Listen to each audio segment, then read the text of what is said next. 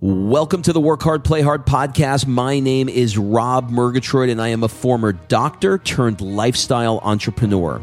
Each week, I interview some of the best minds on the planet on the science of achievement and the art of fulfillment. Today's episode is a mini-sode that we call Fri-Date with the Wife. In these mini-sodes, my wife Kim and I deconstruct the strategies that we've developed over the last decade to not only grow personally, but to turn our struggles into lessons and create fulfillment in all areas of our lives. Excuses are over. It's time to live. Let's dig into today's topic. Okay, before we jump into this interview, I want to invite you to be considered for my 2019 Traveling Mastermind. So go to workhardplayhardmastermind.com and fill out the application, and we'll jump on a call to see if you're a great fit. This year, we'll be in Boston doing lots of cool things like training with Tom Brady's trainer, Alex Guerrero. In the middle of the year, we'll be heading to Monaco doing things like vintage car rides through the French Riviera. And then we're going to wrap the year in Florence, Italy, doing things like truffle hunting and hot air ballooning over Florence. Look, life is all about fulfillment, and I really try and walk the walk. So if you are looking to be part of our tribe of 28 high-achieving entrepreneurs that are in the 6- and 7-figure range, fill out your application at workhardplayhardmastermind.com to be considered. So think of the mastermind as having two parts. The first is the trip itself, and the second part is what goes on over the 4 days within the mastermind. Our group of 28 entrepreneurs will help you brainstorm and accelerate what you want to achieve in 2019. And we'll do that through a variety of different exercises, brainstorming activities, breakout sessions, goal-setting sessions. You know the drill. So go to workhardplayhardmastermind.com, fill out an application, and we'll jump on a call to see if you're a fit. All right, let's jump into today's episode. Well, Kimberly Ann Marie Murgatroyd, how the hell are you? I love how I get extra middle names. Why not? Why not? It's a free country. You can do what you want. Didn't you hear? Hey, you know what we're talking about today? It's not a wall. It's from the window to the wall. We are talking about getting old. Getting old. Thank you. Is that in honor of my 40th birthday? No. Is that a little jab? Do you think that our listeners fall into the millennial group, or do you think they fall into the old guy group? Well, you know what's or girl? You know what's really cool? I actually have talked to so many of our listeners, like on the phone, which is super fun, by the way. Do they sound young?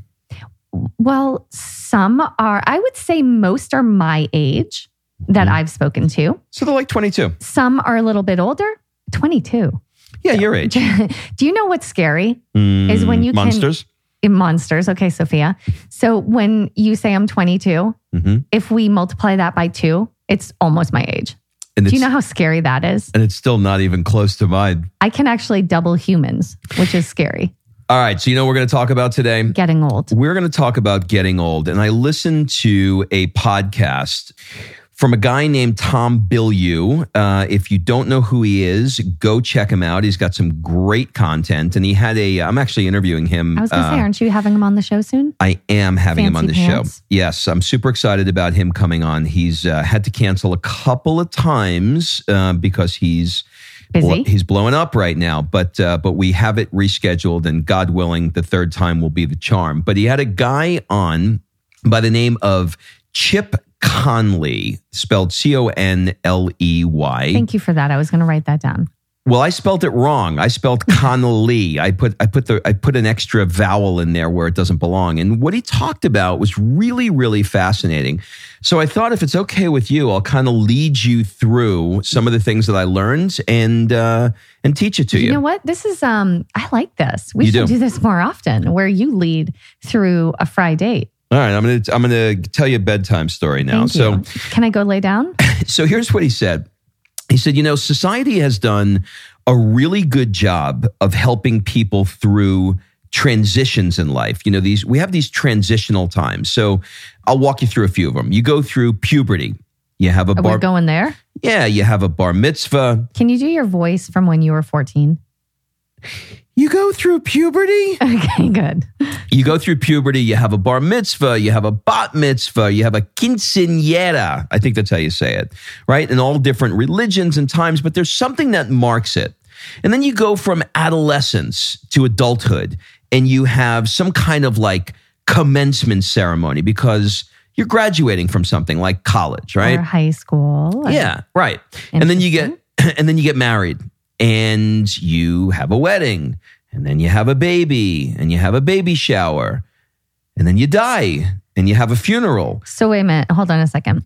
I had a baby at 36. Mm-hmm. My next party isn't until I'm dead, and I'm not even there for it. That's exactly the point. So what happens? That's a little effed up. What happens between the baby shower and the funeral? There's no transitions that we mark. And but you know what they do at 40? The over the hill party. They do that. Oh my God. And then they pack you in a box and they have your funeral. This is horrible. I know. You gotta fix this. Now, do you want to know why that this is the case? Sure.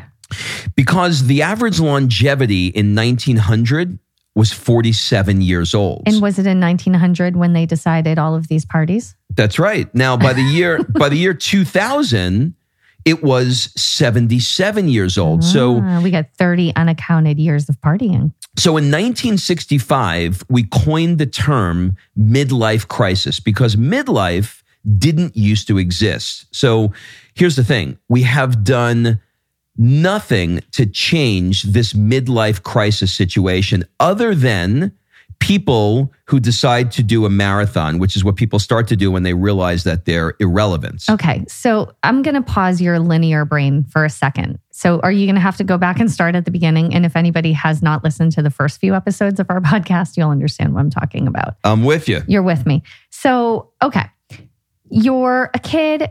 It's a celebration of your adolescence. You're a celebration of your education, celebration of a union of marriage, celebration of a baby. And then the only thing they came up with was a crisis at midlife.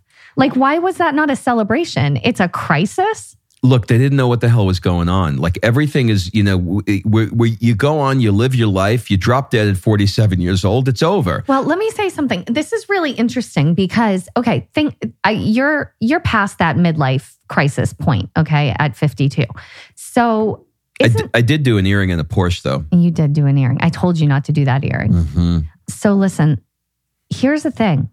If you think about that time, right? You have all this celebration, and then your mid-40s, let's call it, rolls around, and you change your interests.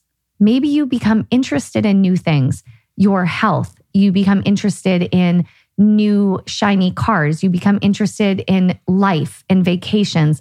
Isn't it interesting that in a society of workaholics, they would call that a crisis? Isn't that interesting? Yeah. Again, it comes down to they didn't know what the hell to call it, right? So you got this. Shouldn't it be like, hey, you freaking made it to midlife. Congratulations. Well, it should be. And that's the reason why we're doing this podcast, because I think we need to redefine this. I think you need to redefine this. I'm going to put all of the weight on you because you're the guy. I don't know anyone who has exemplified better someone coming into the middle of their life, making choices to have a new chapter, a new act, a second act, and do it with such grace and passion and curiosity than you. Most people your age, sorry, Rob, are going to have like a belly, be sitting on the couch, doing the same things that they did when they were, younger, playing the same round of golf, seeing the same friends, or even worse, reminiscing about the old times that were the best times. And that's not you. You're looking ahead and you're creating the best times. And so I think it's on your shoulders to lead the charge of the second act. There you have it. Well, I'm going to take that challenge from you. I think we have to, thank you for the compliment. I think we have to realize that midlife is actually full of transitions in the same way that I described, those different stages in your life prior to midlife. What if you redefined midlife as congratulations, you made it through the first half of figuring shit out. Now let's do a second half of celebration of who you are and what you want to do. Well, listen, if you're 55 today, which I'm not, I'm 52, but if you're 55 today, you have something like a 95% chance of living to 98 based on current longevity projections. Entire life. So you're literally midway through the life, right? So I think what you have to realize is that midlife is actually full of transitions. Your parents are going to pass away. You're going to change your job. You're going to change your career. I mean, look at what I just went through, right? I mean, I just left after 25 years.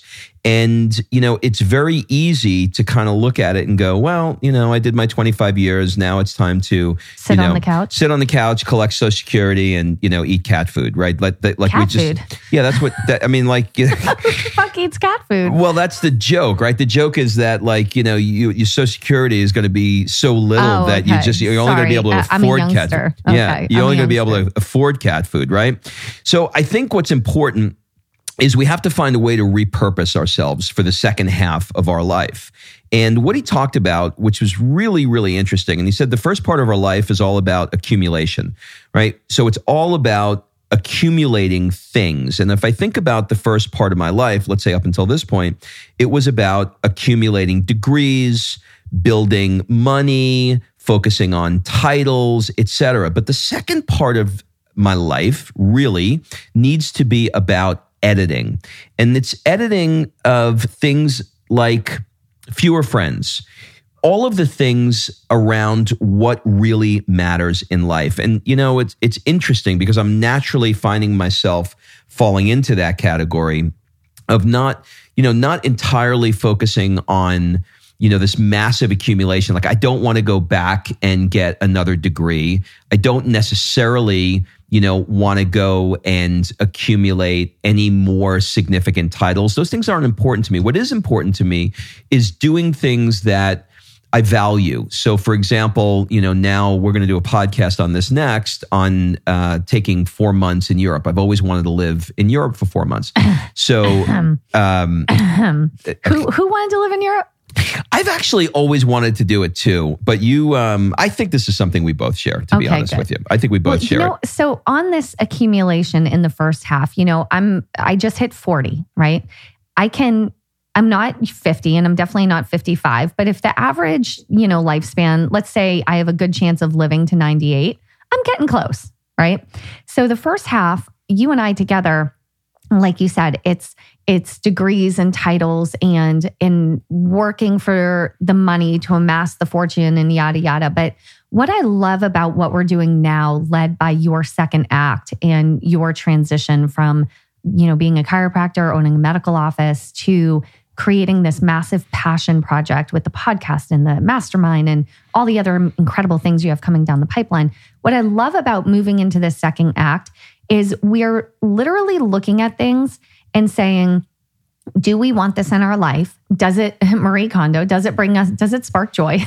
And if it doesn't, we're getting rid of it. We're paying it forward. We're selling it. We're talking about this 4 months in Europe, not because it's something that is glamorous and, we're not doing champagne spraying for 4 months. We're going to live and to see how the difference is living in Europe and doing the passeggiata in Italy at night where you walk through the streets and, I guess you go with the old ladies and you gossip about everybody and you eat ice cream and really truly living and filling our soul. And then moving to California.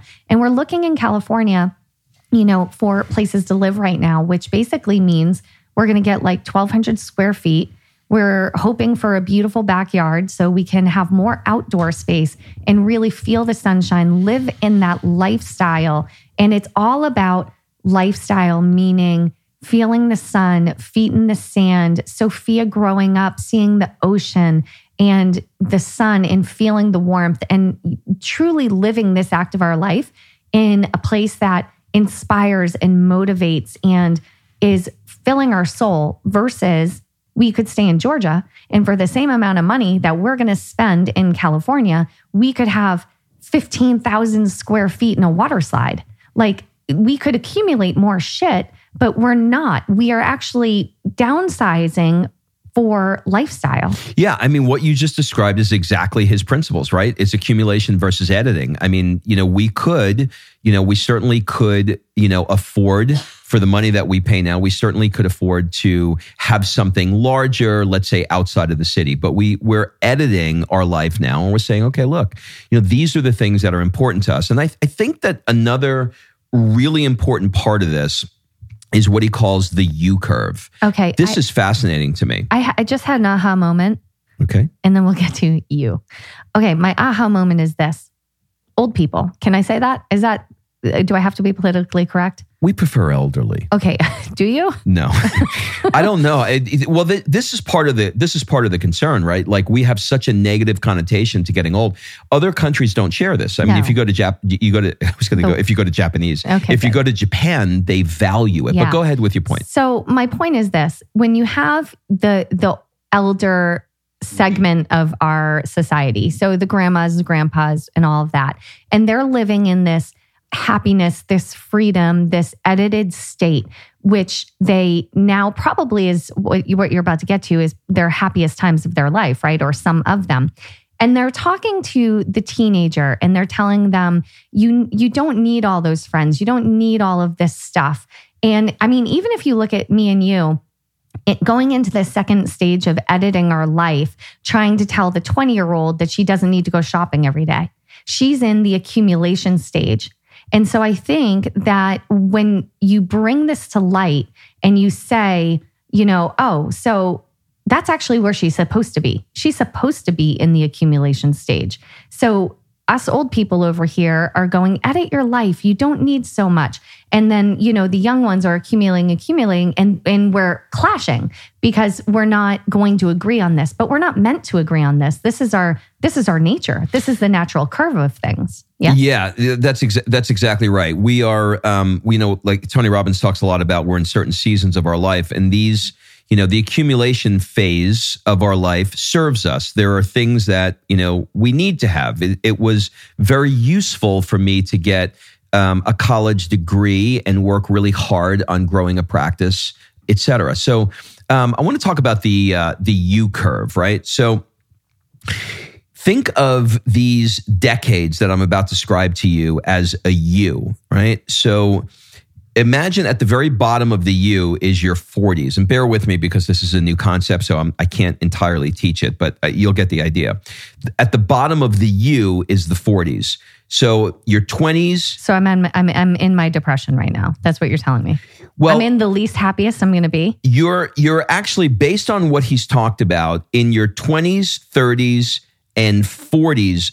Here's the point. At the 40s, you're at the bottom of your U curve. But if you're happy now, then I'm going to be freaking elated. Yes, that's the point. So you are going to be much happier in your 50s than you are in your 40s. I certainly can attest to that. You're going to be much happier in your 60s than you were in your 50s, happier in your 70s than you were in your 60s. And when you get to your 80s, this is the interesting thing. Well, most people are dead currently. When you get to your 80s, you're going to be, women are actually much happier than men in their 80s than they were in their 70s. And they don't really know what the reason is. Because the schmeckle stopped working. Maybe because the schmeckle isn't working. So let me just reiterate. So at the top of the U, on, where you would start your pencil, let's say, you have your youth, and then your 20s, and then your 30s. And then the bottom of the U is your 40s. And so that's when you're pretty much the least happiest. And that's where the midlife crisis happens, as they say.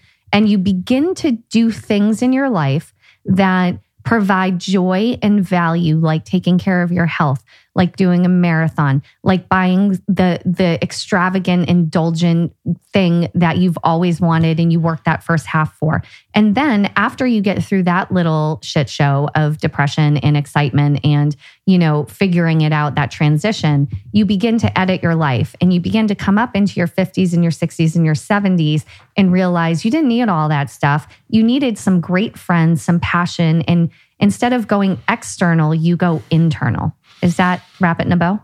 Yeah, I think it is. I think it is. I think there's lots of other subtext that happen in that, in that period. Like, for example, for me, I started noticing around my 40s after doing a career for as long as I was, it started to become uninteresting. I started to notice that it was much more difficult for me to hang on to my fitness level, the way I looked, etc.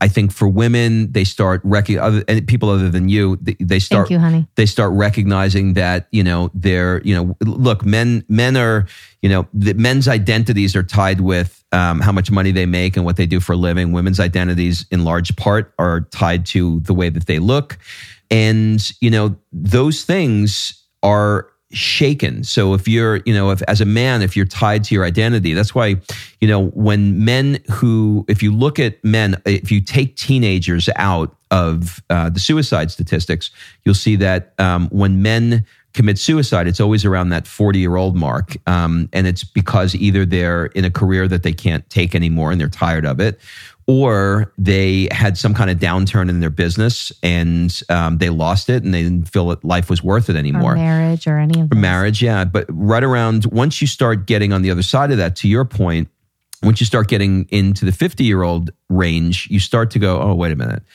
I spent all of these years, and look, here's the thing. It's not to say that those years didn't serve you. They did serve you. They did help you. They were very, very useful for you to have. The problem is that you can't drive the second half of your life in the same way that you drove the first half of your life, because it no longer makes sense anymore. Like the thought of me going out now and, saying that I'm going to, okay, so look, I'm talking to men because I decided to get out of my practice. I'm talking to a lot of people that I haven't spoken to in years, or other chiropractors that I don't know, that are secretly reaching out and saying to me, I'm dying. Like, I am absolutely dying here. And there is a large population of people that are just pushing through this part of their stage and not loving it anymore. All right. Well, I have a stupid idea time. You ready? What if, when you were a teenager, you, instead of saying, what do you want to go to college and do for your lifetime for the next 70 years, and you have to make a decision about one thing, what if you were prepped and instead your guidance counselor said, little Robbie, you're going to have multiple opportunities at different careers over the course of your lifetime. You're going to be able to do jobs you love, jobs you don't. You're going to be able to create passion projects, but never feel limited to staying in one career just because. You are going to have options. You are going to be able to switch and transition. When you get bored with this job, you can simply move on to another. What if that mindset was what you had, and it wasn't so get a job, work it until retirement and die, because I just think that 40-year-old person who is in despair would be very different if they didn't have a certain expectation, because the expectation that's set when you're young is you get a job, you work in it until you're 65 or whatever, and then you retire. You have hope to amass enough money that you don't need money, but when the life expectancy is going from like 76 to 98 or something along that line, that's a long ass time that you had to save for in the first half of the year. And so I think people hit 40 and they realize, oh shit, I didn't do what I was expected to do. I thought I'd be so much further along by now. I thought I would have had so much more. And I thought this is something I'd love to do, little Robbie as a chiropractor for the rest of my life, but it's not.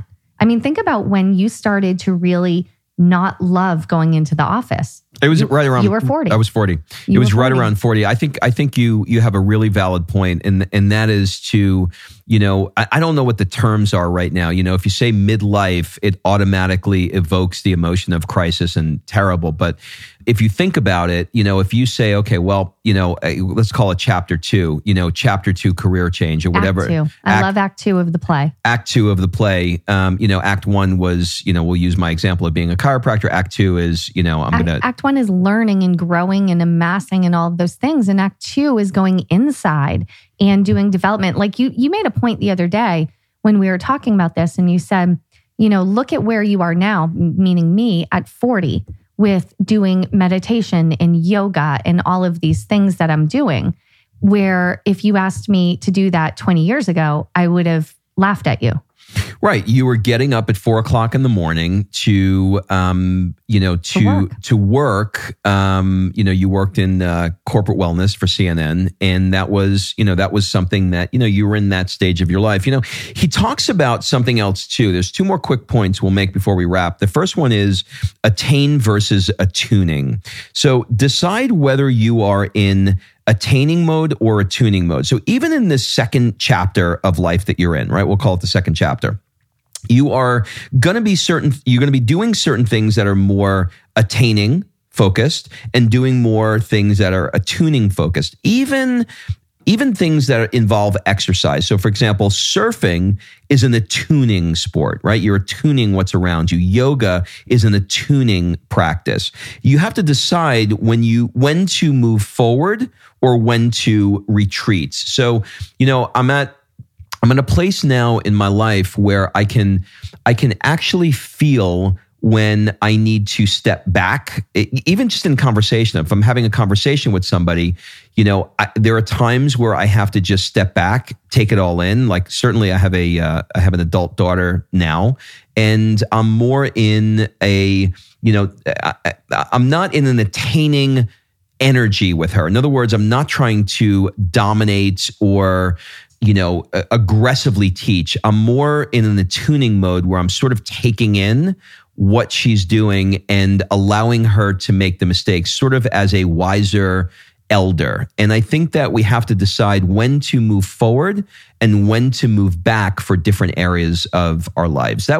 I'm not really good at explaining it right now, but that's sort of really hit me. Well, we talked about this, right? So again, the attaining of your degree, the attaining of the new level in your company, the attaining of the new job or whatever, versus the attuning, the personal development, the going inside. And the comment you made to me, Rob, was 40 is a time where a lot of people begin to do more attuning activities as you're approaching that age. And I think now what's kind of beautiful in the world now is that personal development, what used to be a self-help section of a bookstore, is now everywhere. And personal development is the new skinny, Mm-hmm. It's a positive thing that people are doing younger and younger. So I don't think it's just at 40, but I do think once you hit that midlife stage, you start to look, instead of looking outside, because look, I think we can all agree, if we're truly honest, all of the things in the world probably don't mean much. Sure, you might like your car. Sure, it might give you some joy. But at the end of the day, the things that mean the most are the things that are on the inside. The happiness is found on the inside, not on the outside. There's no shopping trip that's going to make you happy. There's no other man or woman that's going to make you happy. There's no anything that's going to make you happy. Happiness comes from being present in the moment, feeling the ground, feeling the earth, grounding yourself, and being present in whatever situation you're in. That's where happiness comes from, in my opinion. So I just think that's where the attuning is in those things that make you more present, more grounded, more here. Yeah, I mean, even those two examples that he gave on surfing and yoga really, really rang true for me. So, for example, when you want to go surfing, and but if you think about it, what's the reason behind it? Like, when we moved to California, I want to take up surfing, right? So I don't want to take up surfing because I want to attain, I don't want to attain any medals, for surfing, or I don't want to do yoga, or you don't want to do yoga right now. You've had a past history of being a fitness competitor. You're not trying to do yoga right now, like so you wind up yogi.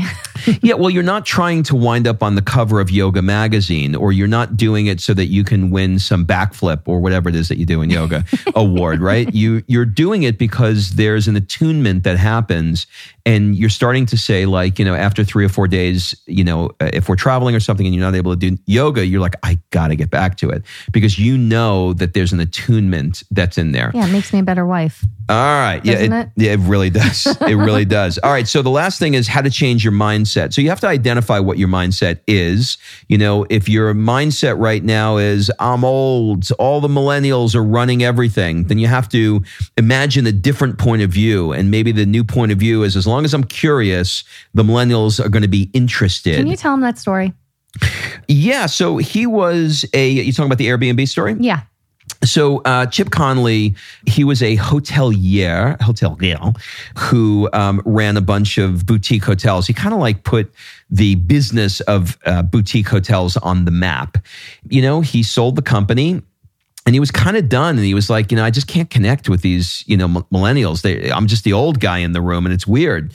But he still had this curiosity that was inside of him. So the owners of Airbnb reached out to him and they said, hey, we have this company that we right now believe is not just a tech company, because at that time they were, they aggregated all these places for people to rent. And it was, it's basically what they call a SaaS company, right?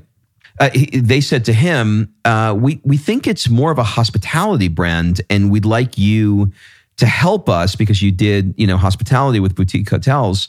We'd like you to help us transition from a quote tech company to a hospitality brand. And his immediate reaction was, how in the world am I going to go into this, this booming new company with all these, millennials? And here I am, this 54, I guess at the time, year-old guy. And what he realized is that what the millennials loved about him was his insatiable curiosity that he had. And that allowed him to be able to connect to it. And he said, if I walk into, some leadership meeting, and inside the leadership meeting, one business is, another business is dominating the current business. Let's say Airbnb. He walks into an Airbnb meeting, a leadership meeting, and some other business is crushing them. He could tell everything about what he needs to know about a company in the first 5 minutes, because when he hears people say things like, we're getting slammed right now, who's to blame for this? Where are we going wrong with this? He knows that that's a company that's going to fail, versus the kind of leadership that says, this company is crushing us right now. What are they doing differently than us? And what can we learn from them? And how can we apply it into our company? Was that the story that you wanted? Yeah, absolutely. Yes, because I think it makes the point of that mindset, and being someone that you do such a great job at this. I honestly don't know anyone your age that can connect to people of all generations the way you do. You're gifted in this area. And I think it's your natural, insatiable curiosity, because I don't care if you have a 105-year-old person or a 5-year-old and anything in between, your natural curiosity is what bridges you. You never walk into a room as the guy that says, I'm older than you, I've been through more life than you, and I'm smarter than you, so shut up. That's not you. You are like, oh, you're 23? Tell me about Instagram. What do you love so much about it? What's the new app you're using? You're insatiably curious. And I think that is what makes you so incredible in just general networking, connecting, and also what is going to make you the best mastermind host ever, because your ability to draw out of people their zone of genius is uncanny. Well, listen, I'm going to leave it right there, because I got way too many compliments on this show today. I'll leave you with this. Think about what your identities are. What are the identities that you've affixed to you that you need to take off because it's not serving you anymore? We all have identities that we're tied to. Think about your identities and say, what am I willing to peel off for this next stage of my life? That's it, everybody. Have a great week. All right. Thanks for listening. If you love this episode and you know someone that needs some help in either stepping up their work hard game or their Play Hard game, it would mean the world to me if you shared this podcast with them to help me get this movement out there. So if you like what you heard, head on over to iTunes, take 30 seconds, and leave me a 5-star review, and I will be forever grateful. So until the next episode, excuses are over. It's time to live.